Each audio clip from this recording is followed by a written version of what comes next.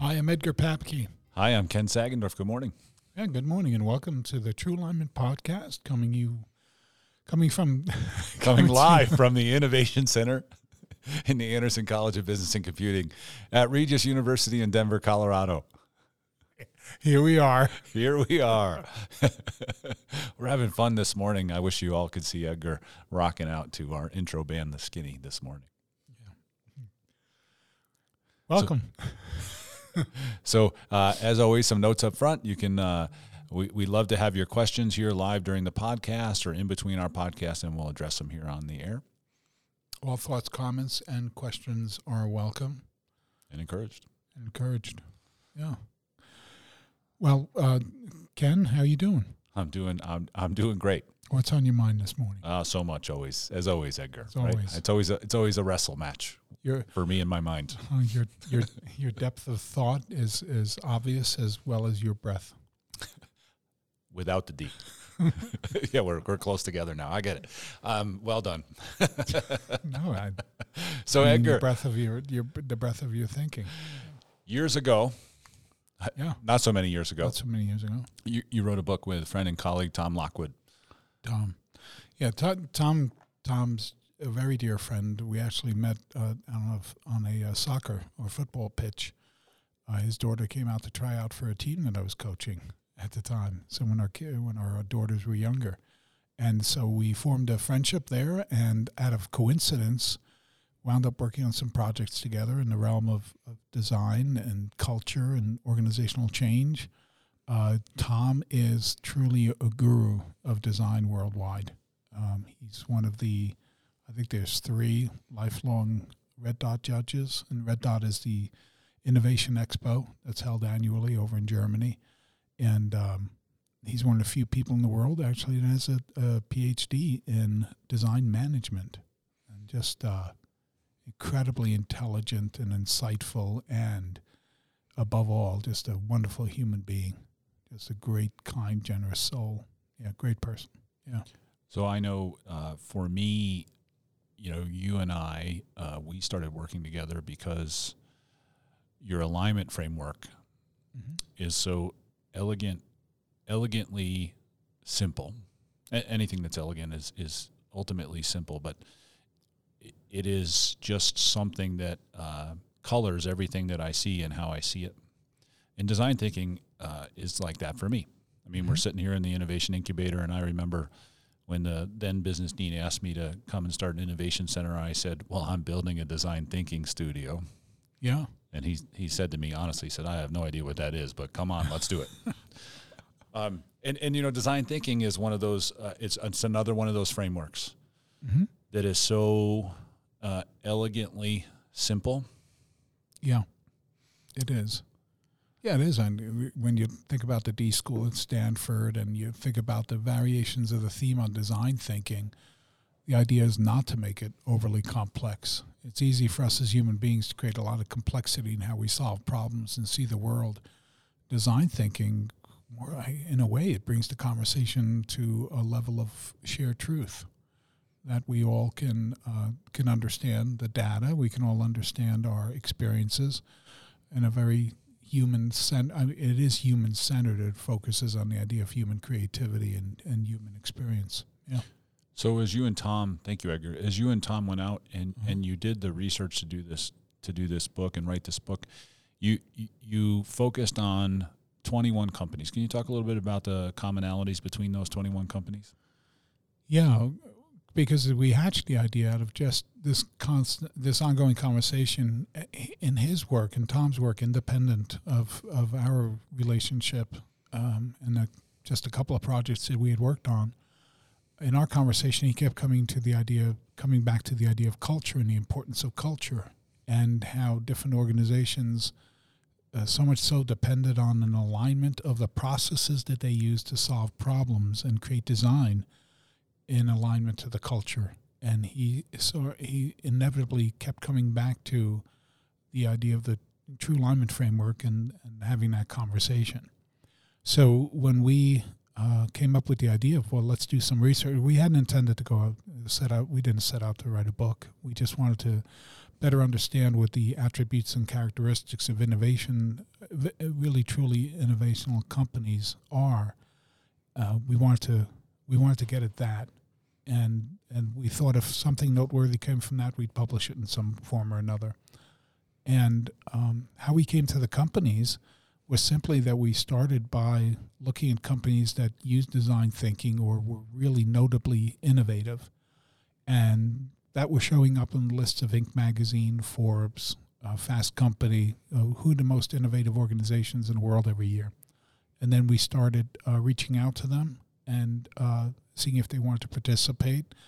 And what we found very quickly was that they all used in some shape, form, or another, design thinking as their core process.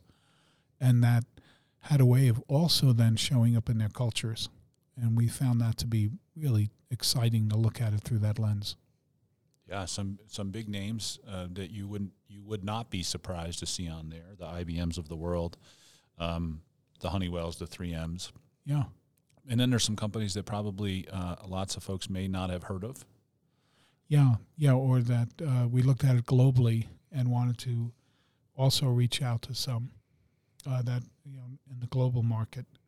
Tata, looking at it through also the lens of different industries. Yeah. And so, yeah. Yeah, companies like Lego, just an amazing bunch of companies.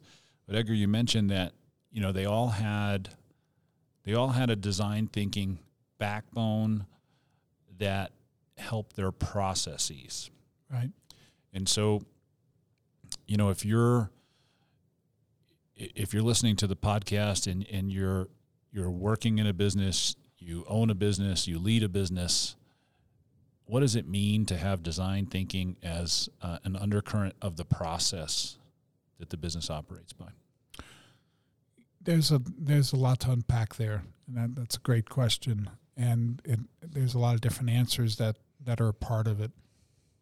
I think first and foremost, when you start looking at, and this came out as a result of innovation by design, so we asked over 1,000 CEOs what the key barriers and challenges were to innovative thinking in their organizations, and the number one answer was a lack of problem-solving skill, which also then we equate through in the work that we did with the 21 organizations to understand their traits and characteristics.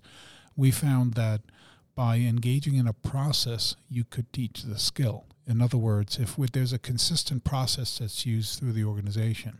So what it does, it allows us to understand how things get done and the alignment of that, which is extremely powerful. We all have a common framework for how we come at a problem, how it is that we share information. And so we begin with just at a very practical level, what design thinking provides to an organization is a consistency of process, which helps people to understand how to be competent. How do I contribute to success? What are the paths to success? When we think about culture, we define it as how we individually and collectively attain success. How do we create success together? And so that how becomes remarkably powerful because it gives people confidence. It allows them to understand and to engage in a fearless way in the process of innovation, which is solving problems.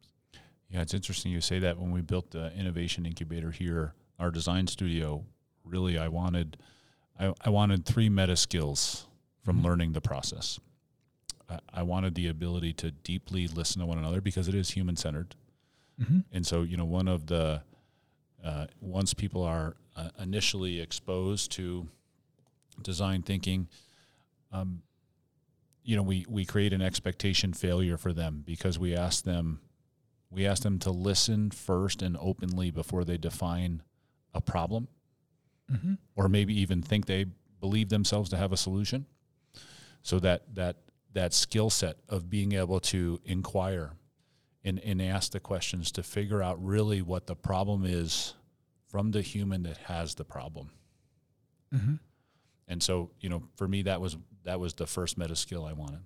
The second meta skill I wanted to bring to our business college students was the construct of being able to collaboratively work together.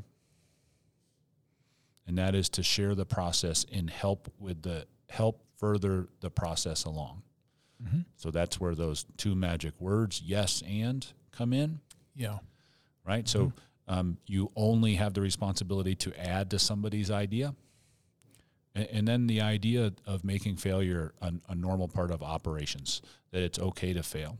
And that's that prototyping and iteration components of design thinking. But you mentioned you find that the organizations you've studied had a problem-solving process, and you can figure out the skill in that. So now you have the individual and the organization success at heart, because the individual knows how to gain that skill or improve upon that skill, and the organization knows that skill helps make it successful. Yeah, and I think that tie right there is really important. In that, again, it's the individual and collective success, and so often people want to contribute. They want to be a part of it. In fact, we call this the pull factor, which is the natural desire for people to connect and want to be a part of and contribute. And so through design thinking and processes of innovation that are really focused more on collaboration than individual problem solving, you can see how the two come together, which is really what ideally every organization is looking for. Every leader of an organization wants their people to be able to solve problems and collaborate and work together. And so that idea in of itself becomes a valuable one. I think there's something else in it too that we discovered through the work. And so by way of background, what we did is once we selected the 21 organizations to work with, we conducted interviews and we got as much information as we could from them on how it is that they practice innovation and how they actually apply design thinking. And one of the things that was remarkably powerful was the influence on the culture in a number of ways. One you just pointed out in your design of the innovation lab here is that skill set of listening well and being open to listening to identify the right problems to be solved, which is in of itself very powerful in any culture, in any organization or any team, to be able to listen to one another, to be able to identify what the right problem is to be solved. One of the things that we did learn was that organizations in our study group, what they were good at in comparison to other organizations is that they were able to not just go after low-hanging fruit. We have a propensity as human beings to make ourselves feel good and get a sense of accomplishment by solving problems.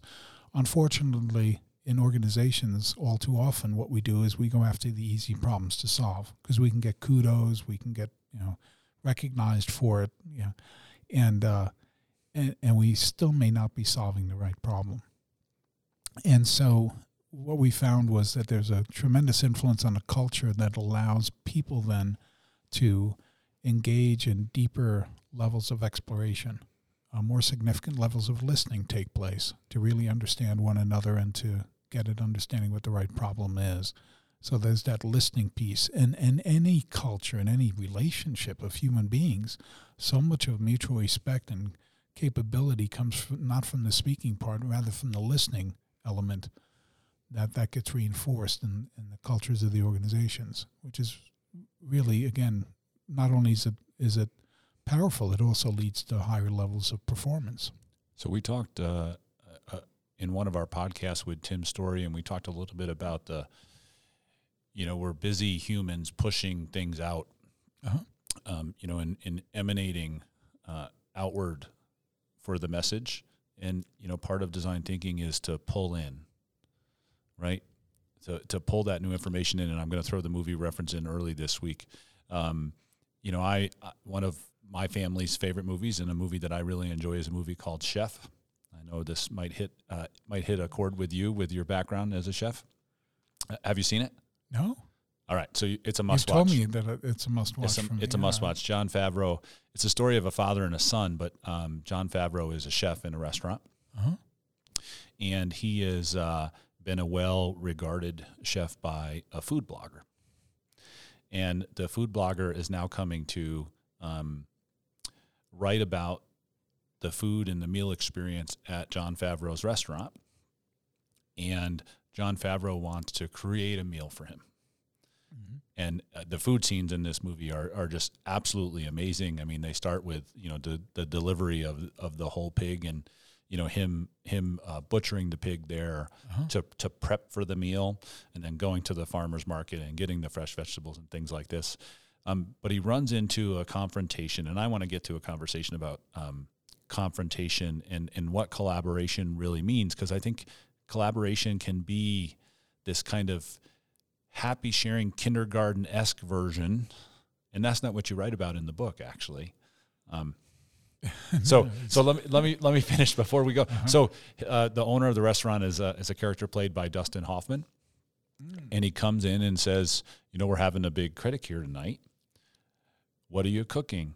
And Jon Favreau so excitedly explains this new menu, this special menu that he is creating to listen to the critic, right? Because that's the relationship of the chef and the critic, mm-hmm. right? You put it out there to listen to the feedback. And Dustin Hoffman plays his trump card as the owner of the restaurant and says, one of the lines he says is, if you went to see the Rolling Stones and they didn't play Satisfaction, you'd be pissed. So just play the greatest hits, man. Yeah. We don't need new music. And so he cooks the same menu that is on the menu every night for the critic, and the critic slams him. And nothing new here. And he gets up for round 2, and then basically the restaurant owner says, you'll do what I tell you. And neither the restaurant owner is no longer listening externally. Mm-hmm. The chef is trying. Mm-hmm. And so in your book, you talk about this kind of idea of curious confrontation as part of the collaboration. And here's where I'm going. That was a long, long story. I just love that movie so much. The food, and again, the food scenes are amazing, but I get this because, that could have been some confrontation that resulted in something better, but it wasn't in that movie. But in these companies that you study, you see confrontation as a important part of the process. Tell me a little bit about that. Let's first come at the idea of what is conflict, differing viewpoints, and the natural tension that conflict creates. So we always use the definition of that conflict as the tension between a current state and desired state, in whatever definition that takes. So there's an element of tension of that we're trying to solve a problem, we're trying to get a need or a desire satisfied, and so we begin with the simple idea that within every conflict, with every disagreement or differing viewpoints, there's a tension, and that tension then allows us to see the possibility. In other words, conflict is good. So we begin with that basic thought. Conflict is good because there's something there that's worth looking at and exploring. So we begin with that. Well, the question is, what are we exploring? And so it's easy for us, especially in a conflict or differing viewpoints, to kind of dig in and to want to advocate a point of view, to be assertive around the point of view that we have. And curious confrontation begins with the idea that, yes, there is something at play, and we're going to actually look at it. We're going to confront it. Now, confronting for a lot of leaders is fraught with fear, because just the idea of I have to confront. If we look at confronting as facing the truth, to just step into the truth, and I just did 3 workshops last week around this topic with groups of CEOs, and it's just so interesting. It turns out that most leaders avoid conflict, and the reason they avoid it is the fear of failure is the number one reason. So they're afraid of even stepping into it because they lack competency in managing conflict. So they're afraid to do it because they don't want to be embarrassed or humiliated or not get a good answer. So they're afraid of it, which is interesting because you don't have to be afraid to tell the truth, really. You really don't. That's our life experience. The truth, in a way, sets us free. And for leaders and for people within organizations to be able to just understand the simple idea that confronting a conflict doesn't mean I need an answer. It just means I need to point out that there's a conflict. If there's a problem, I just need to point at it and say, look, there's a problem here, and we ought to be talking about it. And then, rather than to have an answer for it, rather have inquiry, to move to a place of exploration and inquiry. So curious confrontation is that I'm able to speak the truth that there's something here that needs to be talked about. I don't have to have an answer. What I do need to do is be able to say, look, we need to talk about this, and then to begin through inquiry by asking questions. And design thinking and the steps of design thinking always begin with contextual inquiry. They always begin with empathy and listening to understand another person's experience. So when you think about human-centered design, when you look at it through that lens, and that's powerful. When you think that most leaders, we know this, avoid conflict for 3 reasons. The first one is a fear of failure. The second one is that it takes time. And time is, when we listen to people, we give them the gift of time. Because it takes time to really listen and understand a person's point of view, or to understand data, and to understand what people are thinking, seeing, and feeling. So that's truly, in a way, we give each other a gift. By the way, the third one is a fear of not being liked. Yeah. So leaders will avoid conflict because they're afraid they're not going to be liked by someone, which goes all the way down to the depth of acceptance, and got to be truthful with you, and that you're still going to accept me for doing so. So this idea of curious confrontation is so powerful, because what it is, it's giving permission to speak the truth, and then to seek the truth through inquiry by being curious. One of my favorites of all time at times is the story about Einstein the night before he received the Nobel Prize for physics, and some journalists had him cornered at the reception the night before he received the prize, and one of the journalists said, why you? Here's this little guy with the frizzy hair and kind of odd, and he says, why you? How did you figure this out? What makes you so special? And Einstein just grinned and answered with, well, I guess I'm just curious. Yeah. I love that story. Edgar. And, you create such a dream space for me that you would go to work in an organization. I'm lucky as an academic to be able to have some of that curiosity in my work quite often. Not as often as I want. Yeah, that's academia at its best. Yeah, it is. People are coming from a place of curiosity and inquiry. Well, and those of us that have a doctoral degree, those degrees are fraught with the confrontation component as well. And that is one of our quote unquote upbringings through the academic world, is to challenge. This makes leadership in higher education really difficult, because the leaders that really have a hard time wrestling with whether they can be liked, how much time it's going to take. Academia is notoriously slow. Yeah. And largely it's because we're a very large, most of us are in large, broad organizations, and the time to find out what is really going on. I don't know that I've rolled this one out in the podcast. I have a friend of mine gave me this phrase that I borrowed, that there's never a good time for the cat to throw up on the carpet. Jim, did I say that one before, Jim? No? I love that phrase, because it makes everybody just pause for a minute and be yeah. But Steve Jones at the Air Force Academy, he gave me that one, and as a friend and colleague, and there's never going to be a good time to go listen to others and let them honestly point out issues in their work, in their day, in their lives. But without it, one of the other attributes you talk about is identifying and tackling the right problems. So you mentioned that low-hanging fruit. Yeah. It's not the easy problems. It's the right problems. It's the right problems. Yeah. Yeah. And we've seen many organizations. It's so, Edgar, we interview these folks and we ask them these questions. 2 of those questions are, how does the organization solve problems? Yes. And how does it deal with conflict? Right. Always interesting feedback on those 2 questions. Yeah, because they're the Yeah, they're the things that leaders and organizations struggle with the most.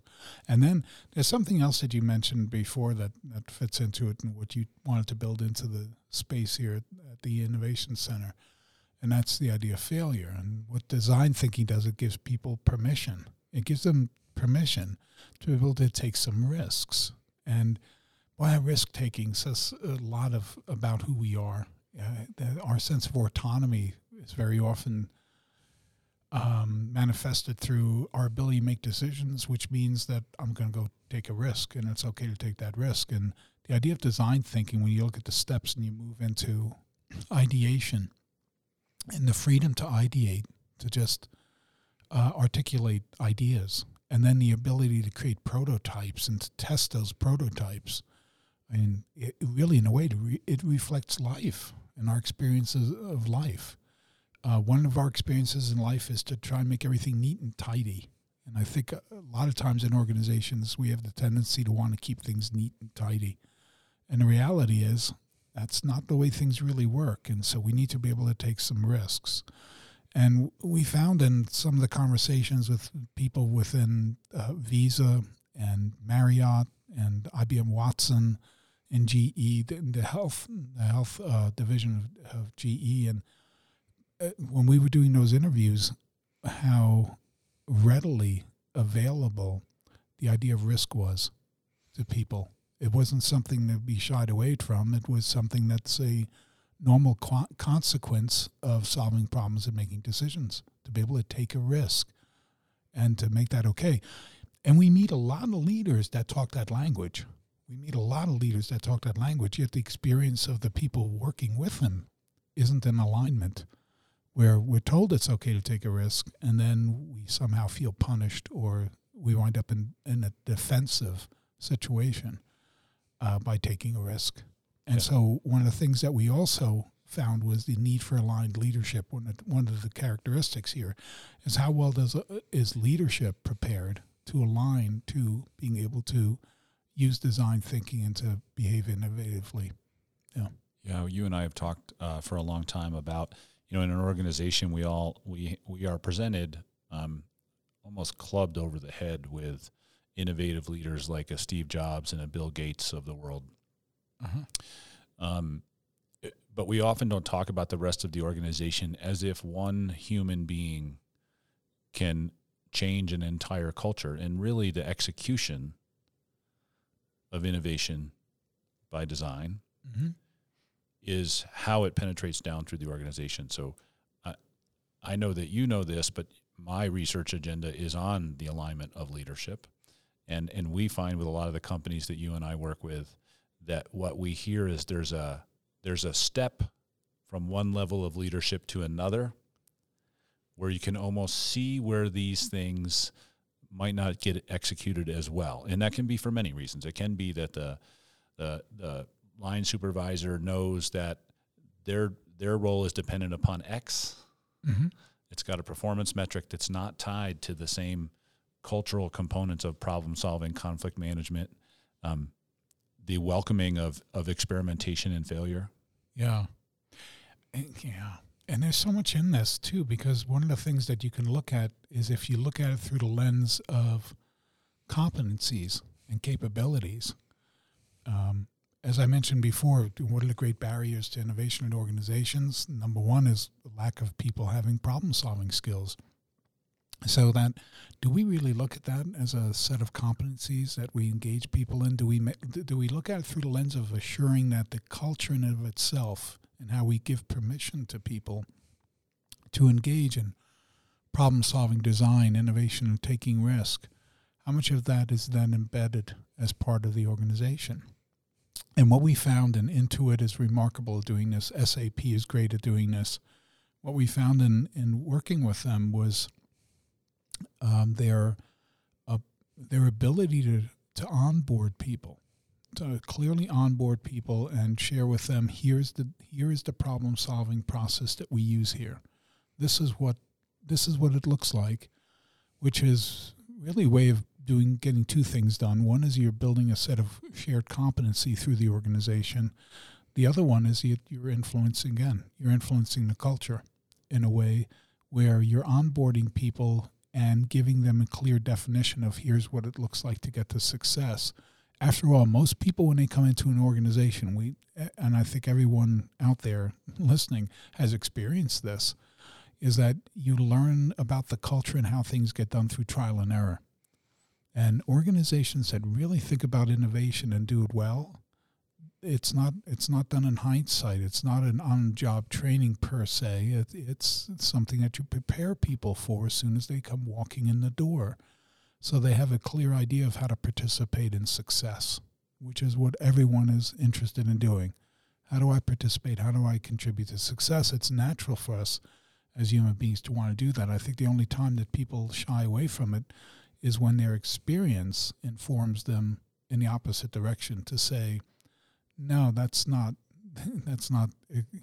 acceptable here, or you're not supposed to be playing that way.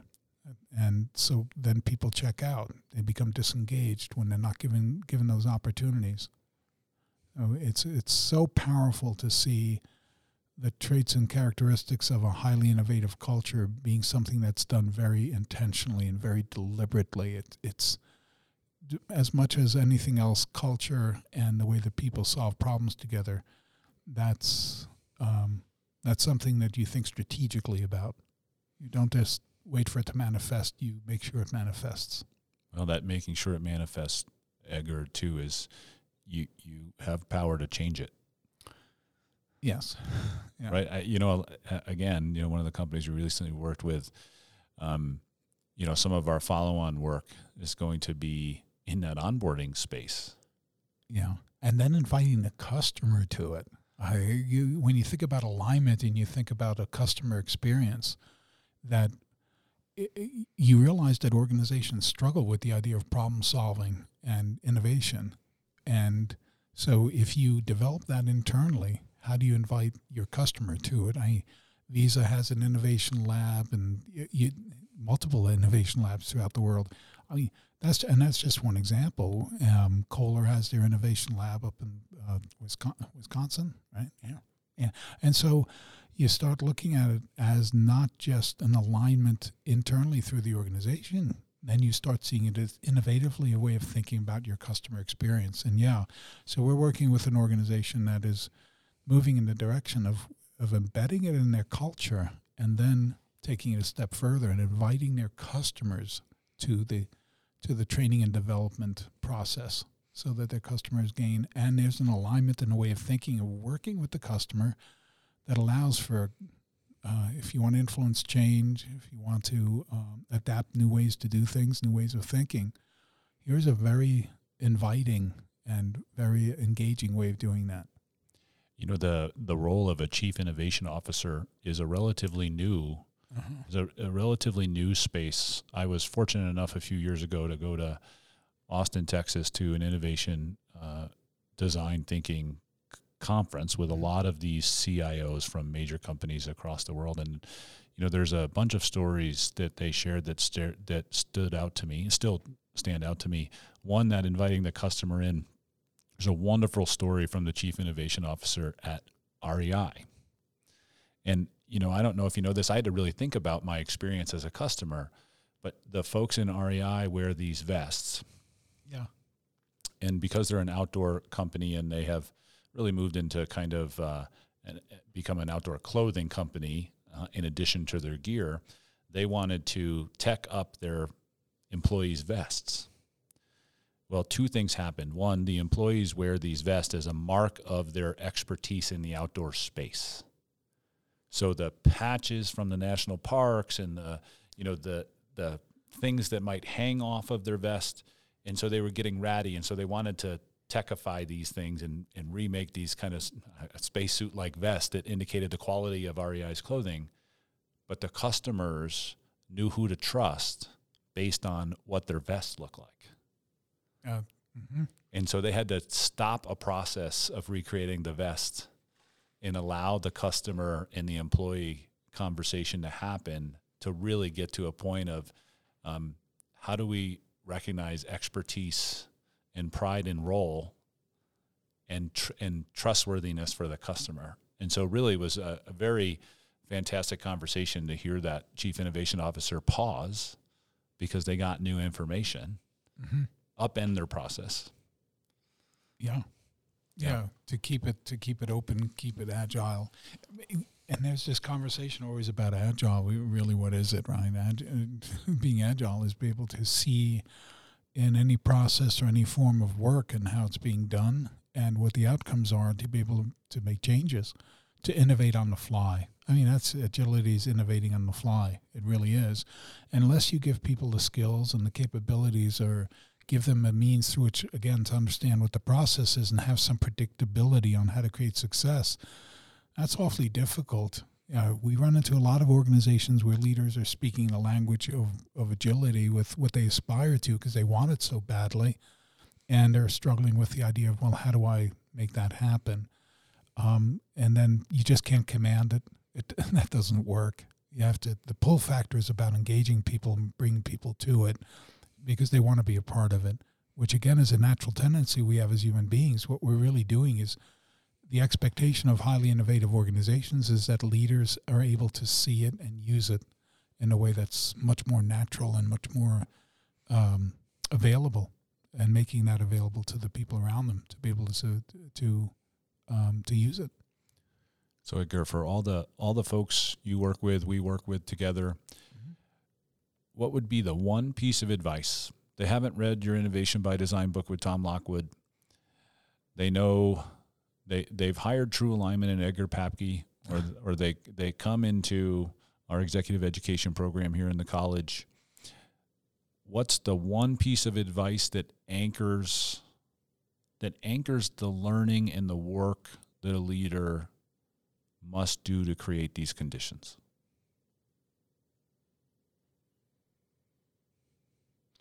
A couple of things immediately come to mind. One is that, and we talk about this in Innovation by Design, is the idea of the collective imagination and the fifth order of design.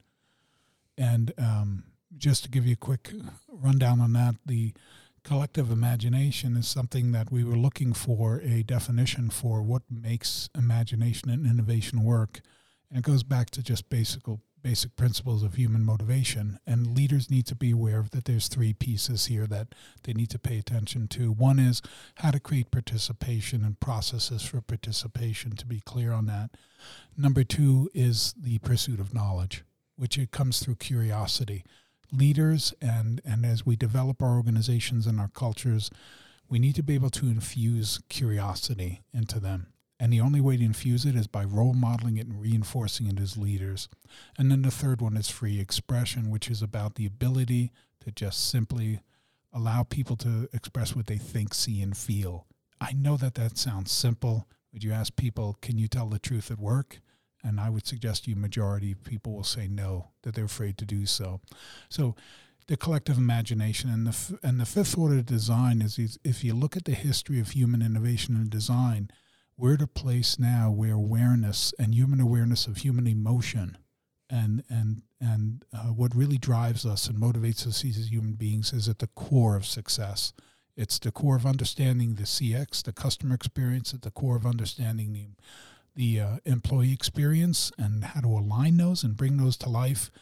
We need to be able to understand that the more aware our workforce is, it's not something to be afraid of, that we need to embrace that. And the more aware and the greater the mindfulness and the mental well-being is of employees, the higher degree of innovation, of engagement, of performance that we will naturally get from human beings, which makes our organizations work and which makes business at the end of the day work. So I think those are really important, and those tie into the last thought I have about, in answer to your question, is leaders need to do that work. Leaders need to see themselves for who they really are and increase their own awareness of their own motivations, their own influence on the systems that we call organizations and cultures, and to have a greater clarity of what that looks like and how to do that better so that they can elevate their power of choice. Yeah, thanks for sharing that, Edgar. I'm reminded of, I used to be a contractor for the Carrier Corporation, and I had the wonderful opportunity to listen to a bunch of their they opened a fitness facility where I was, and they invited a bunch of their retirees and their families back to utilize the fitness facility, the health facility. And I got just to spend a tremendous amount of wonderful time listening to them storytell about their experiences. And if you listen to them storytell about their experiences, they will tell you things about company picnics. Mm-hmm. They'll tell you emotional things that really undergird their fondness. I mean, in pride, deep pride. In those roles and in those companies.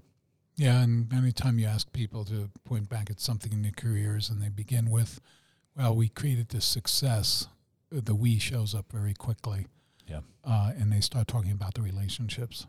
Yeah. Yeah. Great point. So I said at the beginning, the true alignment framework, design thinking, so elegant in its simplicity to see, still very difficult to do. Takes consistent effort. You talk about things like whole communications and how much intentionality needs to be done to create and drive alignment. I just so appreciate that. I just want to say thank you. Well, thank you. Yeah. All right. So with that, I'm Ken Sagendorf. And I'm Edgar Papke. Thanks for joining us today on the True Alignment Podcast. As always, we welcome your thoughts, your questions, your comments during the podcast, between the podcast, and hopefully we'll see you soon. Yep. See you next time around on the True Alignment Podcast. Thank you. Thanks, Edgar.